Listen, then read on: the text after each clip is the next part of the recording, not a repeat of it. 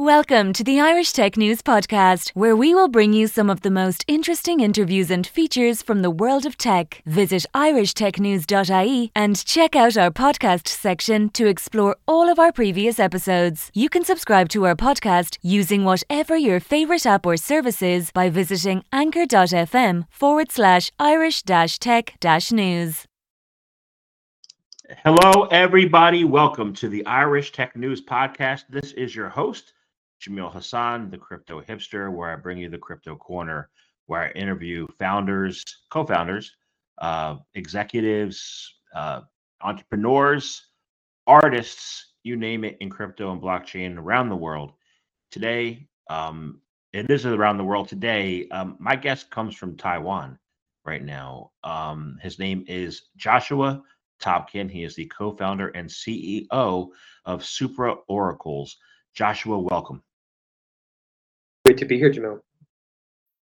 It's an honor to have you join me today. So let's kick things off. And the first question I ask my guests is this: what is your background, and is it a logical background for what you're doing now? Well, my background has been kind of eclectic, actually. Back in, 24 years ago, when I was around 12 years old, I was actually at the time living in China. And I did attend an international school there. Nonetheless, I was also kind of in a remote area outside of the main city. So I was kind of isolated, actually. I had my brother and sister, great, and we had fun. Of course, we had some neighbors. But we also had the internet connection. And I got absolutely obsessed with the internet at a super early age. Actually, I think I started at 11, trying to make websites on a platform called GeoCities at the time. Taking a look, trying to right-click and view the kind of JavaScript and code and HTML, very rudimentary stuff at the time. You know, like I think they're called applets and such, and just obsessive. Like I just want to be able to create my own. Like there wasn't so much you could do there, but I wanted to create some page. It got to the point where my parents would be yelling at me to come downstairs, come to dinner, and I just didn't want to leave, and so I naturally had this.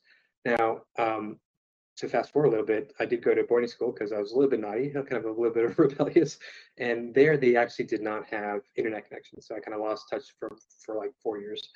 But when I got back to high school, several years later, I kind of rekindled that love for building on the net.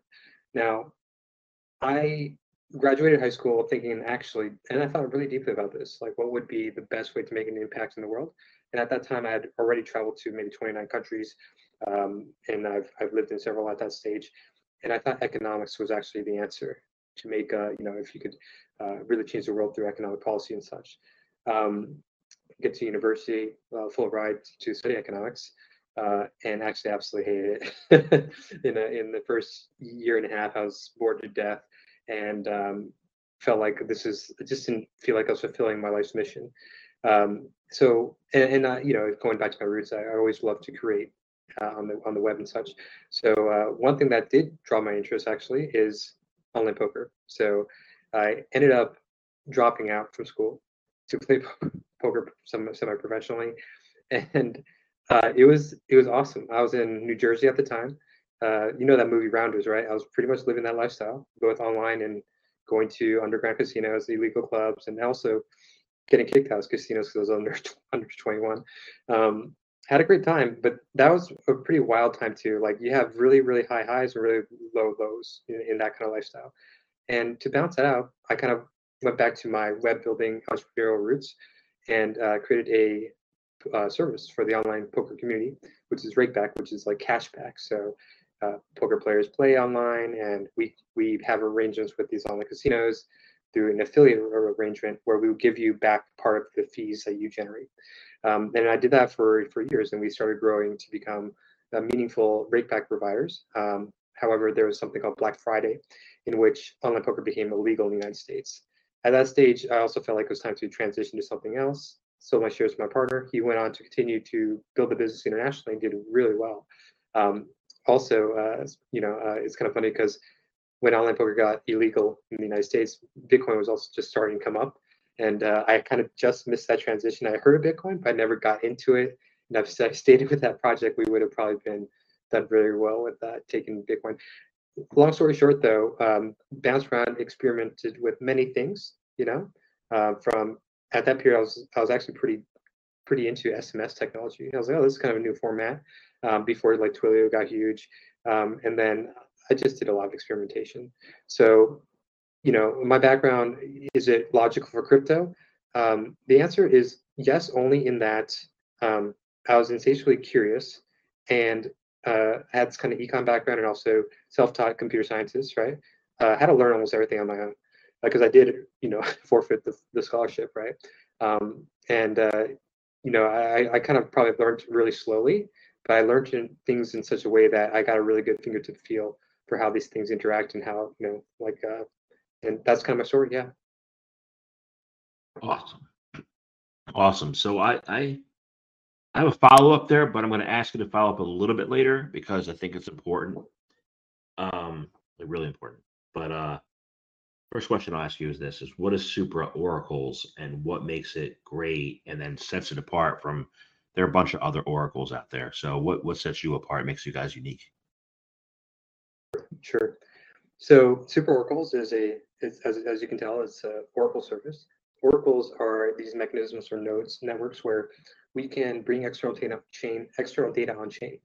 Now, blockchains are actually closed loop systems. They don't communicate with the outside world, the traditional blockchains, right? So yet they're very, very secure. Like the decentralized distributed nature of all these nodes, it's a very secure network. In fact, if it's properly distributed, you can't, even as a state level government, try to force a double spend. It's infeasible. Now, the thing is, though, blockchains with only blockchain data is kind of limited in scope of what you can do with it in smart contracts. The moment you can bring external data into a blockchain, the use case of smart contracts explodes, right? So many more things you could do. Now, the thing is, we go through all the trouble to secure blockchain, right? And however, this Oracle layer, a layer above, is actually not applying the same security principles or guarantees. So this is actually kind of a weaker layer. And in fact, it makes a lot of sense to apply the same security guarantees as the underlying network, right? So what we are actually doing, what makes this really different, is we are not just some small clusters of nodes here and there. We're actually a unified network. And we have a unified security protocol. We are bringing layer one principles to the Oracle space. So we're applying layer one consensus protocols to the Oracle space. So we have these extremely strong security guarantees while also being very fast to compute. And we do this through parallel processing. So we can get assurance from multiple data sources simultaneously and run cryptographic threshold signatures and cryptographic proofs to show without a shadow of doubt that this has been calculated transparently and correctly.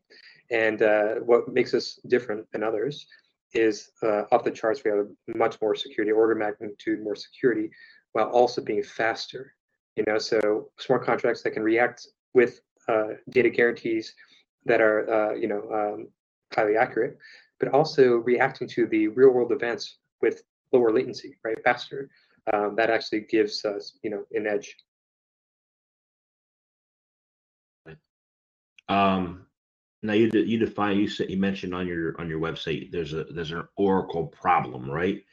So what is the Oracle problem, and how do you solve it? Sure. Just like there's in regular blockchain, there's this trilemma, right? You have security versus decentralization versus performance, right? And kind of similar applies to the Oracle dilemma. In Oracle space, usually similarly, if you have more nodes, it takes longer to compute security and to finalize the results. And if you don't have more nodes, though, then your security is bound by the number of nodes. So you actually want more nodes, right? However, you want to be able to have fast finality and have your performance not be affected by the number of nodes you have. So that's what you want to solve for. You want to solve for data guarantees that are off the charts, like layer one. You will not have a incorrect data entering the blockchain in, frankly, weird design as to it should never happen. Actually, like that's kind of level of rigor we're trying to bring to this. So nearly almost never should we ever let bad data into a blockchain. Yet we have to do this in a way that is fast, right? So what we do is we really rely on parallel compute and cryptographic primitives to prove that this has been computed at the same time, and they've come to the same consensus on what the answer is in parallel. So the time that one set of nodes can do it, the other set of nodes also came to the same conclusion in the same parallel time. You're blockchain agnostic. Right? Yeah. So correct. We are. That's what's wonderful about us is we get to play with multiple ecosystems. So we do, and we're planning to bridge our data into all the popular blockchains.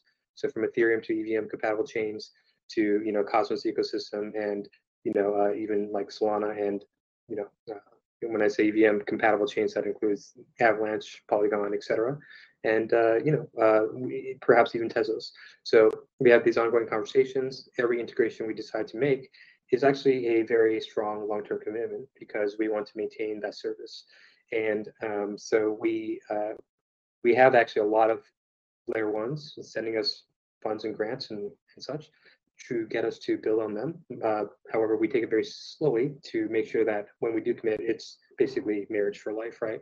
And part of that commitment process is to analyze what is the integration look like, right? From a consensus algorithm point of view, finality perspective, communication, meaning like how do our chains or our networks communicate with each other on a cryptographic level? Are they compatible, or do we have to speak multiple languages? These are all multiple decisions that we need to be thinking through before we ever make a commitment. That sounds good. So I want to back up a little bit. So I had a follow up from your intro question, right? You were in New Jersey and a poker player, and I have friends that I went to high school with, I grew up with, that are poker players in New Jersey, and I grew up in New Jersey, right? But now you're in Taiwan, right? So why are you building from Taiwan? I mean, I think I might know the answer, I might not. Why are you building from Taiwan? Yeah. So I was in Jersey for a while. It was a hell of an experience, I gotta say. I grew up there. Like when I say grew up, I like really matured as a human being because it was actually there's a lot of ghetto in Jersey too. You know what I'm saying? And there's a lot. It can be pretty rough, but it's also has nice neighborhoods, of course, right? But that actually was from age, let's say, 19 to about 26, and then by then I started working in New York City, right off of Madison Avenue, and was there for about 2 years, kind of commuting, doing the whole commute thing. That was the first time I actually had quote unquote a job at it was another startup, and I actually learned a ton there, because I got to be kind of tutored from other mentors that have actually had multiple large exits before, so I got some good kind of insight there. They opened up an office in San Francisco. I was the third employee there, so I moved to San Francisco from there. And I was in SF for about 4 years, and that's around the period where I learned about blockchain. Long story short, how did I end up in Taiwan? I had actually never been to Taiwan up to this point in my life. However, I got introduced through a childhood friend who actually spent some time in Jersey and Connecticut, right? But I've known him since elementary school. He knew a mutual friend in the blockchain space that was in Taiwan. He connected me online. This gentleman, John Jones, my current co-founder, he is American, actually, grew up in New York, but went to school in Berkeley, and I was in the Bay Area. He flew over for San Francisco Blockchain Week. We met up for the first time on the back of a napkin at a bar. I pitched him this new way to secure blockchain using randomness and our network architecture, which is quite unique. And about 45 days later, after we went back home, he was living in Taiwan. His wife is Taiwanese, and he was growing a family there. About 45 days later, he reached out to me and said, "Hey, Josh, I think what you're doing is really interesting. I'd like to invest. I'd like to become co-founders." He was already in the blockchain space. He's built up somewhat of a foundation here through events and such. He was kind of doing intending to build a incubator in the blockchain space in Taiwan, as well as a marketing kind of events company, and invited me over there. Said, "Hey, look, SF is definitely way too expensive to bootstrap," and I agreed. And I flew out there. We went to Taipei Blockchain Week or event, Seoul, Korea for blockchain events there, Singapore, Hong Kong. Went through that whole Asian circuit, kind of got acclimated with the space again. I hadn't been to Asia really properly for about a decade since then, and I was like, dude, this could work for me. So I've been here for about 3.5 years since. That's awesome. I love the story, and it wasn't the answer I expected. I Well, expect, did you know, yeah, you might have expected regulatory arbitrage, etc. That is yeah, part of the story. yeah, because you said you made online poker illegal, and they also the SEC recently killed the SPAC market, and they're trying to kill the retail crypto market. So I was, you know, how can the U.S. compete if they try to keep killing innovation? And why should founders go overseas? Yeah, that is okay. So that did actually play into this, with the way that we have set ourselves up. First of all, we've consulted with many really great lawyers, legal teams. I want to emphasize more than one, right? And you should get multiple opinions. Some lawyers might just say, "Oh, it's too risky, don't do it." But there's actually really ways to do this. As Americans, actually, I'm an American too. Our co-founders are all American, actually. So we have to be careful about how we do this. And going offshore is one way. Also, not selling tokens to Americans, unfortunately, is a way to kind of shield yourself. So someday we may do a public sale, right? But at this moment, it does not seem like we're going to be selling to any Americans unless they have ORC entities themselves. So that is too bad, for opportunities for Americans to have exposure to some of these networks that could possibly someday be worth a lot. It's really too bad that they just can't participate. Yeah, tell me about it. But I love what I'm doing. So let me ask you this, and this goes along into transparency. What is the danger? Like, one of the concerns is transparency. What is the danger of having a lack of transparency, and then how does that danger apply to, like, widespread use of privacy coins like Monero, and recently with Mimblewimble, Litecoin, and all that? So a lack of transparency, just in, maybe I can just talk about the traditional markets, and I can talk about, what the difference is. So, in traditional markets, when you have this lack of transparency, when you have, ratings agencies giving AAA ratings to, garbage, that was kind of ultimately led to the 2008 crisis, or housing crisis, mortgage crisis. That kind of systemic risk as a result of this lack of transparency, right? Then you have you have actually today the current commodity markets, right? The real commodity markets, when we're talking about physical delivery of like oil and such. There's a lot of lack of transparency there. I'm not sure how to fix that exactly. This is a very convoluted ecosystem. We have entities who are kind of mercenary, who are, even though the U.S. might have sanctions against Russian oil, for example, they are figuring out ways to get Russian oil to other countries, even though they're Americans, and there's kind of this whole lack of transparency there. That's how they can get shielded through this. And there's, but, really what I'm kind of most interested in is a lack of transparency in terms of, systemic risk, right? So when you have blockchain where you actually it's open source, you can look at the code, at least for the most part, you can actually understand what kind of smart contract you're dealing with, and you can see the parameters that they have set. And if these are set correctly, then you avoid the ability to have systemic risk in the first place, right? So, that's the way it should be, and that's the way that you can actually build a very interesting, super ultra efficient economy on chain. When it comes to privacy coins, right? And my thoughts on those, I think they're important. I think in a world where they're pushing this narrative of digitalization of money, right? That is actually very, very risky. If you do it in a centralized manner, it's very dystopian. Where a central entity can actually control how you spend your funds. They can pry into everyday use. So that is a major issue. I would say, because of that, privacy coins and such they're important. They're important for the preservation of liberty.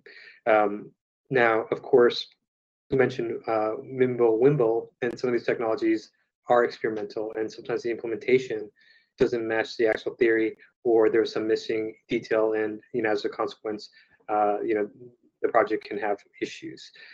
because this technology is difficult, right? Nonetheless, I think I'm not entirely sure. Like, look, if you decentralize this enough, I'm not entirely sure that you can stop it. Which is a powerful force, and it's a double-edged sword, though, right? Because now you have also, the group that hacked the Ronin blockchain, the Axie Infinity blockchain. That was a cryptographic. They somehow hacked the keys, just over the validating nodes. They're able to withdraw like $600 million. Now, this is not a failure of the blockchain itself. It was a leakage of the keys. So it was more of a social engineering attack somehow, where the keys got leaked. And to be honest, the way that they handled the keys was a little bit too irresponsible considering the value that they were holding. They should have decentralized that further. Nonetheless, what's happening is apparently that's maybe a North Korean hacker group, very elite group, who is now cashing that $600 million out of Tornado Cash, a privacy protocol on Ethereum. So this is kind of it's one of those things where it's like it's a double-edged sword on privacy. But by and large, I think net is definitely a positive. Got it. So I'm trying to think back from when I first heard about your company, and I'll tell you a little story. I was on an institutional call, and that I attend like twice a month. And there was a man, I'm not going to name names. He was from SupraOracles, and the question was like, what makes your what makes your company great? And I was driving in my car listening, and he said, I'll never forget this. It's because the wonderful splendor of entropy, and I almost slammed into the car in front of me. I'm like, what? But you mentioned that oracles should be accountable, for their actions, and when you have entropy, when you have everything breaking down, when you have VCs who might actually accidentally tank an entire market, how are your oracles accountable during the time of entropy? Yeah, so there's a little story here. So, as I mentioned, blockchains are these closed loop systems. They're actually very orderly. Like everyone is on the same page, and you can't mess it up if you're following the protocol. You have mostly honest majority nodes. So it lacks entropy. Now, we also talk about regulatory arbitrage and how do you do this correctly without getting in trouble, et cetera. We happen to have some of the better legal minds on the space that advise us on this that have done work for like the folks at like Coinbase, for example. And one of the strategies we have in our setup is a Swiss foundation, right, which is going to be for the ongoing governance of the network over time, right? Now, this Swiss foundation is actually called Entropy Foundation. We named it that for a reason. It's because blockchains lack any entropy. It's too orderly. You need actual oracles to get this external data on chain to kind of like randomness on chain. You need this in order to do so many things, from fair elections to GameFi in random selection or lotteries, etc., to powering like a poker game, for example. You want provably fairness. You need to use oracles mostly to do that, or very clever cryptographic techniques, both of which we use. Now, so that's the story about where the entropy comes from. I think I know who you must be talking about, but that was a kind of our foundation is called Entropy Foundation. We have the domain entropy.foundation. It's kind of under development, but we are also very much like actually our protocol is completely driven by randomness. As at the core, randomness is our security. The unpredictability of which nodes are going to be coalesced and aggregated together to perform which task is our security model, because if you don't know who you're going to be working with in advance, you can't start to collude early, so this randomness is our protection. So we and randomness and entropy in general, these are very, very esoteric topics. I know it's like, why would that be esoteric? Well, it's very bizarre actually when you go into the rabbit hole of like provably fair randomness. And randomness turns out also, and this is something that one of your first questions was like, does your background logically make sense?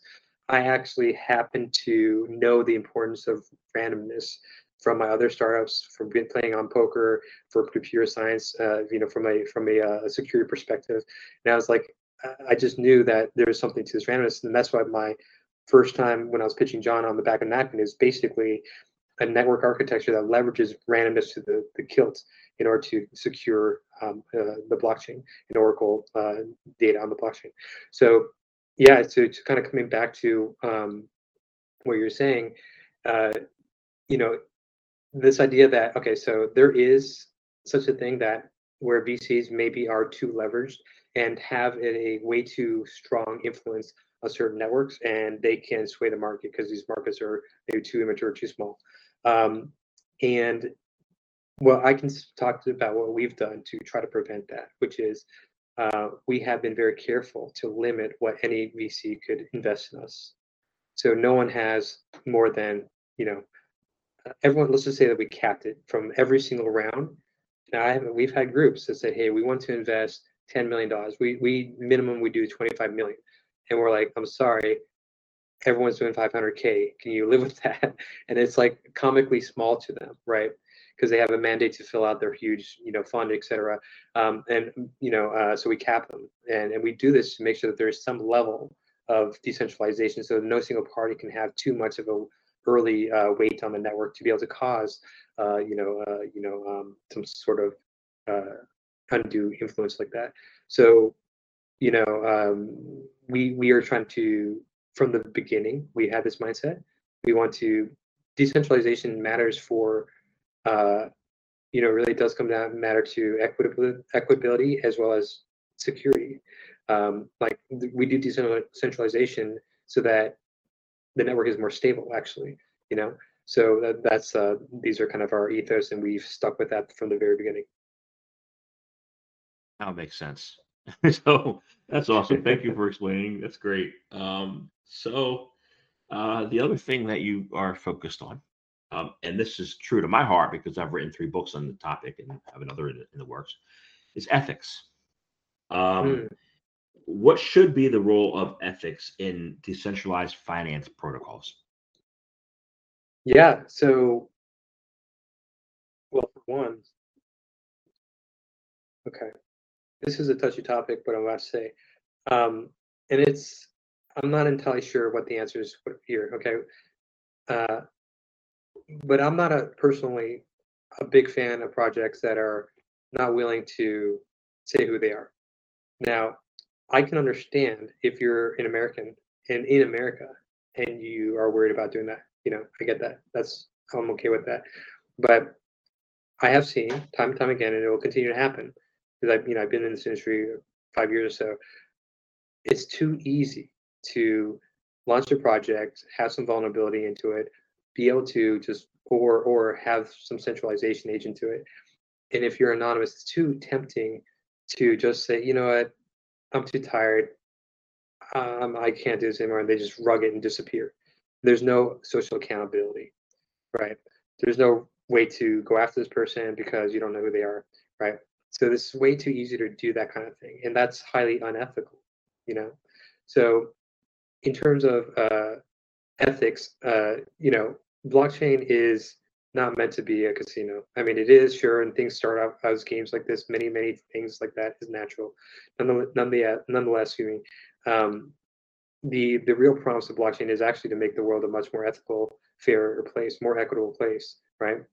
Much more efficient, more transparent, less cheating, all that stuff, right? And you can get these qualities when you have open source code and you know what you're dealing with.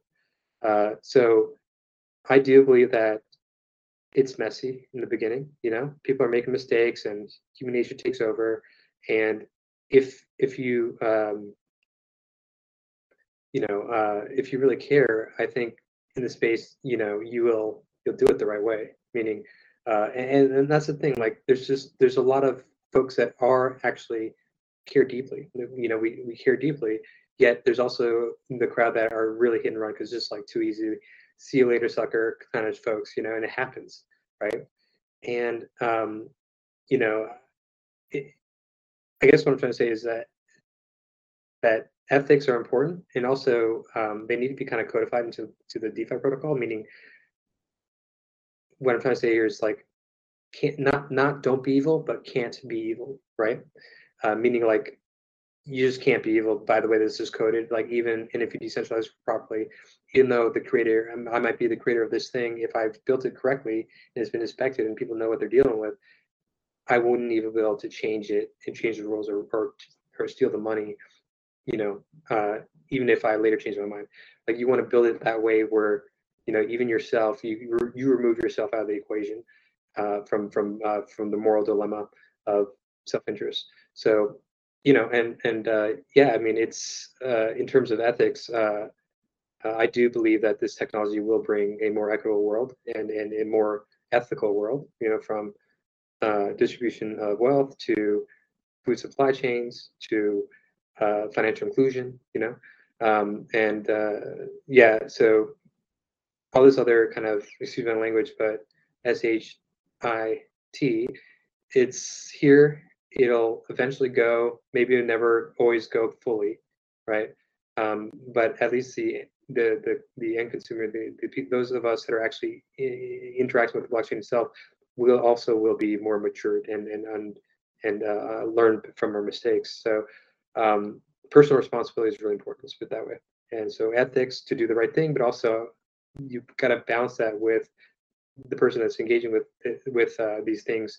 They should also be taking a lot of personal responsibility. They shouldn't be lazy about this. They should take care of their keys. They should be careful about what they're signing, that kind of stuff. Makes a lot of sense. Yeah. Awesome. So I really enjoyed speaking with you today. Thank you for taking my questions. It's been an amazing conversation. Thank you very much. And I have one last question, and this is going to be probably the easiest one of the interview. How can people find out more information about you, about SupraOracles? How can they, maybe use start to use your middleware, or your oracles? How can they find out more? How can they do any of that? Yeah. So, our Twitter is supraoracles.com. Well, actually not the .com, just Supra or at SupraOracles. My Twitter is at Joshua Tobkin. You can reach out to us on Twitter. It's probably the easiest way. Or you go to our website, supraoracles.com. And we have some really exciting things that are in the pipeline that maybe I can't share at this moment because we kind of have like a 3-month plan. But I would say go to supraoracles.com, get onto our contact list or the wait list. We have some very interesting, engaging announcements coming soon. Really great news, incredible news actually. And if you want to be the first to hear this, just get on that list because things are going to really start to heat up in the next few weeks and months to come. And this will be a very interesting year. It'll be kind of a ramp up, but I'll tell you, like we're building slowly but surely something that's really incredible. It goes beyond oracles. It's very fascinating, and I can't wait to share it with y'all. But right now, we've been very close to keeping this close to our chest. We have been in stealth. Like we haven't even mentioned all the large investors that are backing us and the partnerships we're making. This is all very close to our chest at the moment.